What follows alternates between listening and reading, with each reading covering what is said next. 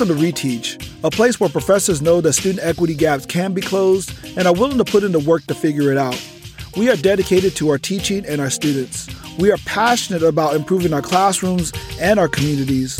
We can make a difference. We will make a difference. I am your host, Bruce Hoskins, and my mind and heart are ready to learn.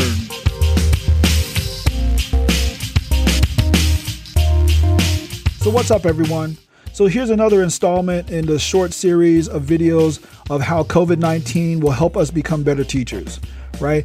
And so here we're going to be, right, in these next few weeks for the remainder of this semester, most likely, that we're going to be scrambling around for content, right? It's like there's going to be a lot of emphasis on trying to find culturally relevant content and everything. And so what I want to encourage you right now is to let your passion drive your content. Let what you are passionate about drive your content. And for me, and be very purposeful about that. And for me, when I was using this concept of using my passion to drive my content, that's what led me to use spoken word poetry.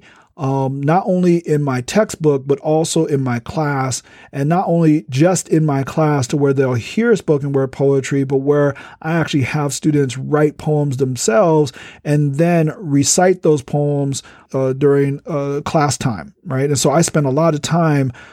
I have a lot of time dedicated to poetry in my class, but here's the reason why. And spoken word poetry specifically is not just poetry, it's spoken word poetry specifically. And here are some reasons as to why I chose spoken word poetry. But quite honestly, I ain't gonna lie to you folks. It's like, if you know me well enough, it's like, I don't know if I chose spoken word poetry or if spoken word poetry chose me. Because when I first started with spoken word poetry, it's like, look, I don't know if this is embarrassing for me to say, but I was quite the battle MC back in high school. Okay, I'm 48 now. And so I'm talking about over 30 years ago. I was quite the battle MC back in high school. So I'm talking about 30 years ago, I was quite the battle MC back in high school.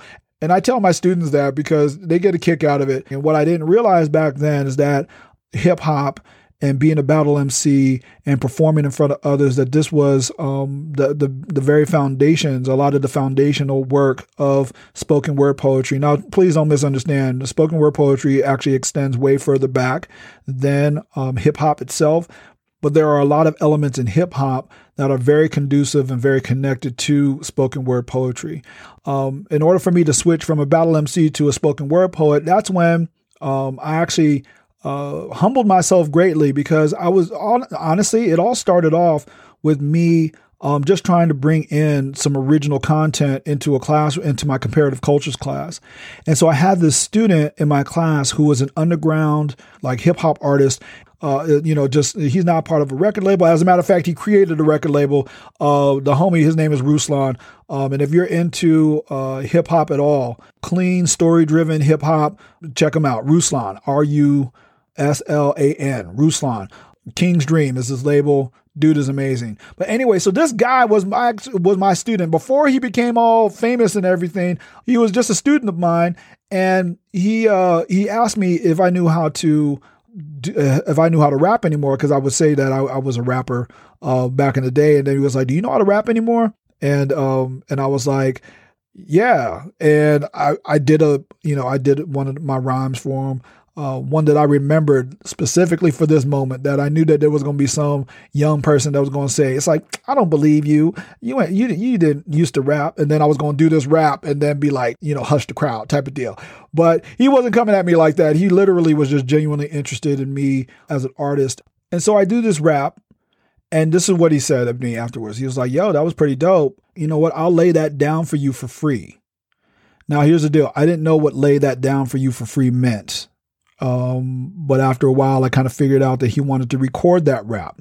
And he was like, "Do you have some other verses to go with that? Because I can make a song for you, and just have you record that." And so I literally went into this in the beginning. I was like, "Yo, I'm just going to do this one song.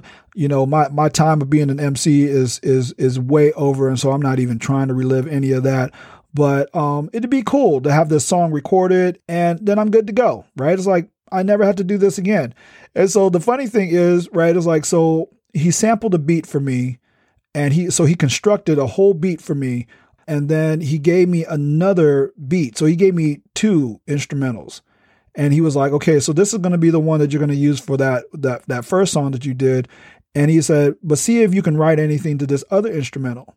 Now, here's the deal. I didn't know what that even meant. I didn't know what write something to this instrumental even meant. And so what I found out is that he was saying, listen to this instrumental and see if it inspires you to write something. And so I had to figure that out. And so I listened to that thing over and over again, and then I finally sat myself down. It was a few days later. And then, I finally sat myself down. I listened to it one more time, and then I let myself write. And then another song popped up, like out of nowhere. And I was like, man, this song sounds pretty good. I like this song. And so, what wound up starting off as just an exercise in my own ego and vanity, if you would, wound up becoming a passion, like reigniting a passion of mine in regards to being, of hip hop and poetry. And so the poetry part happened, look, hip hop is poetry. So I ain't going to sit here and mess with y'all about that. But the part where the poetry really kicked in, though, the spoken word poetry specific really kicked in, was that I was listening to Ruslan's album, and he had this style of poetry that I was like, man, what is this? I didn't know what it was. And he talked to me about spoken word poetry, and I'm like, cool. I'm going to, I really like that. What I want you to do, would you please bring that to my classroom? Right. In my comparative cultures class. And he was like, oh, absolutely. And he said, you know what, can I bring someone else in there? And I was like, of course, the more the merrier. And he was like, yeah, there's this dude named Ant Black who I really want to introduce you to, because this dude, he's amazing. And he's also a sociology person. And so I think y'all have a lot in common. Well, Ant Black, his real name is Anthony Blackshear. And and just in case you haven't figured this out, or you don't know anything about spoken word poetry, that's fine. Ant Black is now like one of the premier spoken word poets like that's ever walked this planet. Okay. He didn't wind up making as much money at it as Rudy Francisco did, but his pathway went definitely more into the teaching route. And I know I'm dropping all these names on y'all. Make sure you Google Rudy Francisco and Ant Black, and then you'll understand. And then what you also know is that Ant Black, later on, he winds up teaching here at MiraCosta, because I wound up hiring him. The moment that he got his master's degree, I wound up hiring him as an associate faculty member. And while he was here, he was co-advisor to the Performance Writers Club, and I was the other advisor. And in that space, he taught me how to become a spoken word poet. That's where I got, as a matter of fact, and he's like 10 years younger than me. And so, but I was so respectful of him. I still to this day call him sensei. When we talk about anything spoken word poetry related, he is and will always be my sensei. And so backing up in the story again, real quick, is that, so Ruslan wanted to bring Ant Black into my comparative cultures class. I didn't know the dude. And so we wound up, going to lunch. We went to Terry's Cafe. I don't know why. I still remember what he ate. It was shrimp yakisoba. I don't know why that's important, but I'm just saying that anyway. We just hit it off amazingly well. We connected, and it was great. And then he comes to my class, right? Him and Ruslan, they come to my class, and they do this amazing spoken word poetry performance.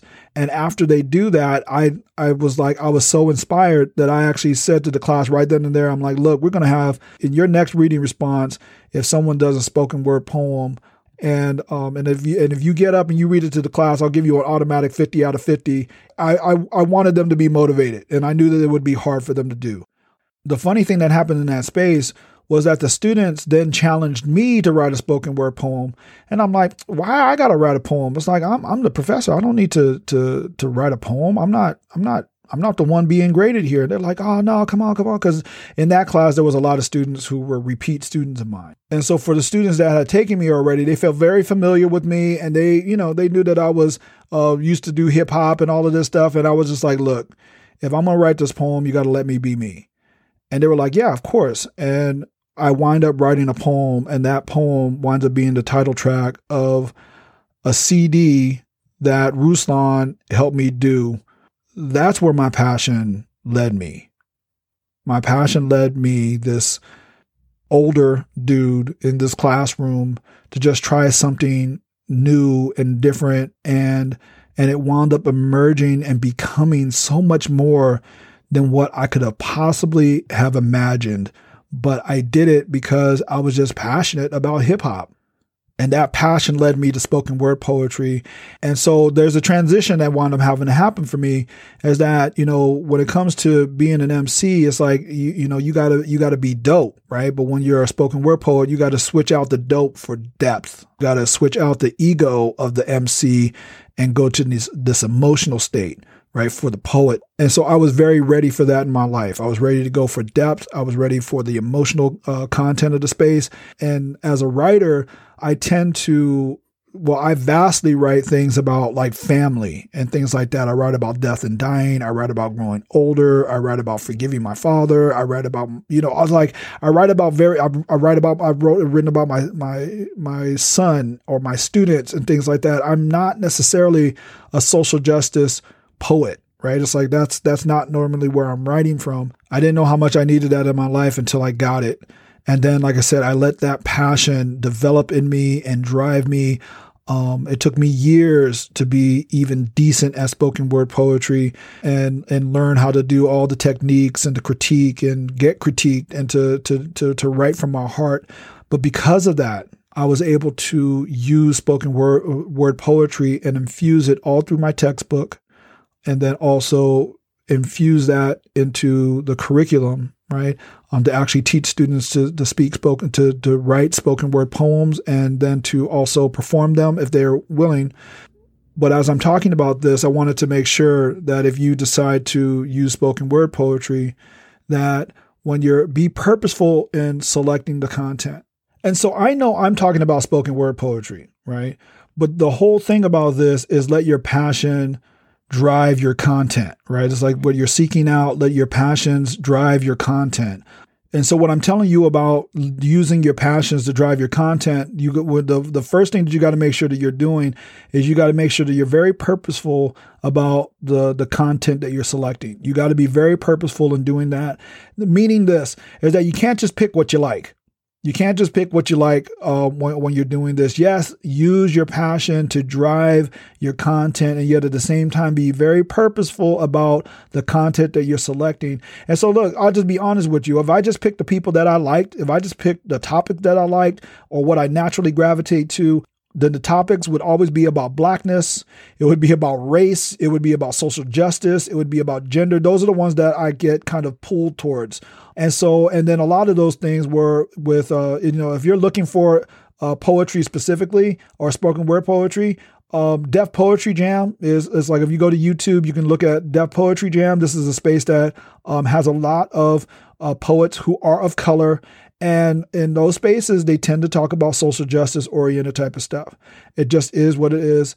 I took note of that, and I'm like, look, I want to make sure that my students, all of them, not just the white students, but that all of my students knew that white people can do spoken word poetry also. And so I was very purposeful then in going to this space called Button Poetry, which has a lot more, I'll just say it point blank, white people who are doing poetry. Now, here's the deal, is that when you're looking at poetry from these two spaces, look, I'm a sociologist, and I could tell you right now that there was a very different sociological content that was happening in the spaces. In the spaces with people of color, there was a lot more social justice, like direct social justice, social movement type of things that were happening in that space.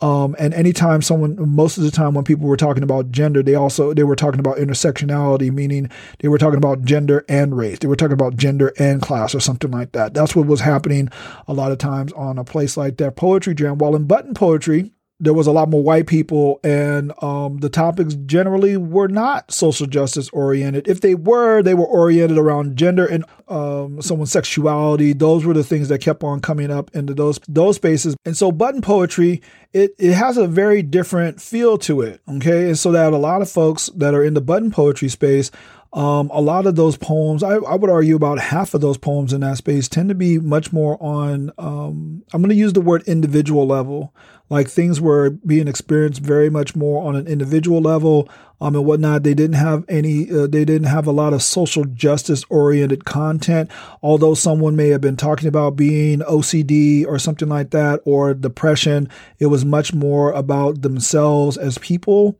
and their personal experiences versus putting it in a social justice context. And so, even with these poetic spaces, even though we're talking about poetry, if you're not purposeful in regards to what you're picking, then you can fall into the same rut. And so I knew that whatever it is that I picked for my textbook would have to be representative of people and their experiences. And so that's why I made sure that I was very purposeful in the content that I was selecting. And hey, if you want to go to that next level, in regards to like using spoken word poetry in a classroom and creating lesson plans and curriculum around that, go to this space called Sociopoetics. It's by the homie Ant Black. There's a subscription fee and everything, but he actually writes out, he uses poems and he actually writes out curriculum that you can use for the space. It's amazing. And so you might want to check that out if you want to go to that next level. You don't have to go to that level. I'm just saying, right? But if you're trying to go to that next level, it's definitely something worth thinking about. And so when you use your passion to drive your content, you have to think about what the students are going to learn, right? And I know it's weird, but I don't necessarily want them to know about spoken word poetry, although a lot of time is spent in writing poems and reading poems and listening to poems and stuff like that. I get that. And yet that's not my main point. The main thing that I want them to figure out is I want them to connect to the emotions of a social problems and not just view it as facts. Right? That we're not just talking about inclusive bathrooms here. We're talking about people who are having a very real experience, a lived experience and real trauma in regards to bathrooms and not feeling like they could walk into the bathroom that represents their gender the best and whatnot. And so that is a real thing with real emotions connected to it. And that's the main reason why I want them to connect to spoken word poetry. The other thing that I want them to figure out is that even though things seem deeply personal, they can be brought into a very sociological space. Now, for me personally, I already told you, right? It's like I write a lot of poems and I've even, shared some in my other podcasts and whatever. And I've told the listener, the people who are listening, I told you that my mom passed away probably about 6-7 years ago now.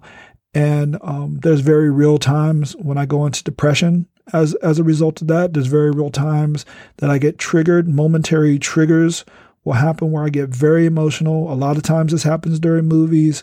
Other times it could just literally be me walking through some store and then being reminded about something that my mom either told me or that she loved. I'm going to tell you, I still eat Spam, eggs, and rice to this day because that was one of my favorite meals that my mom would make.